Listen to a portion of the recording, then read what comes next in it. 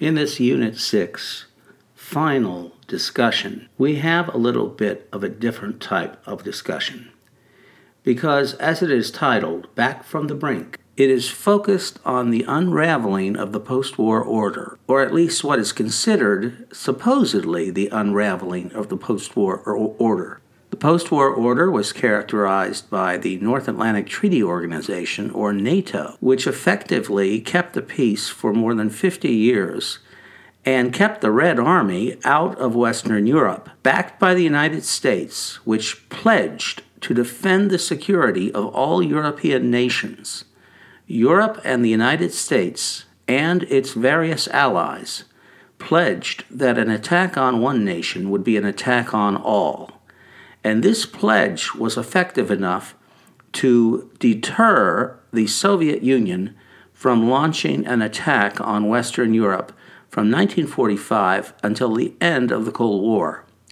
Now, of course, in recent years, this post-war order, which was taken for granted for all of those 50 years, has appeared to begin to unravel.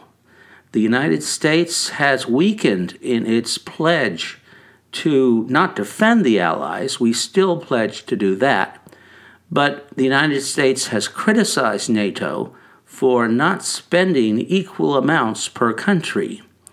And the United States, especially under the Trump administration, has insinuated that unless the Western European nations pay as much as the Americans do, that support may not be something that the Western allies can count on. This is an incredible about-face because for the last half-century, it was taken for granted that the United States understood that although it was paying more for NATO, NATO was in the national security interest of the United States at least as much as it was in the interest of the European states themselves. Obviously, it was vital to the security of Western Europe, but it was also seen as vital to the security of the United States. So NATO has always been seen as a bargain for America as well as for its allies, but no longer. Now there is a prospect that the Trump administration, were it to have a second term, would possibly weaken or even sever its ties with NATO. Now, the reason I said this podcast episode is different is because we are speculating here.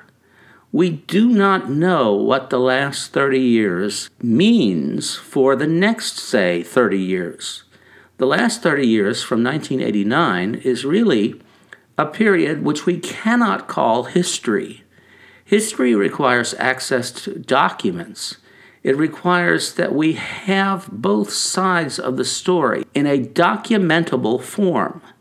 But because the actors are still acting, and because we do not have access to the documents for the most recent actors, the actors in the 1990s and the 2000s, such as the Bush administration, we still don't have access to much of this material. And therefore, we cannot say with certainty what it all means. The last 30 years is the province or territory for journalists to roam, but not for historians. And so this last podcast episode is really not about history. It's about current events. And so the answer to the question, is Europe going back to the brink? And is the post-war era unraveling? Your answer to that question should be, it is not for historians to answer this question just yet. It is not a question that historians can answer, nor can anybody else. It is the territory for journalists to speculate about. And if historians want to say anything at all about it, they are speculating too.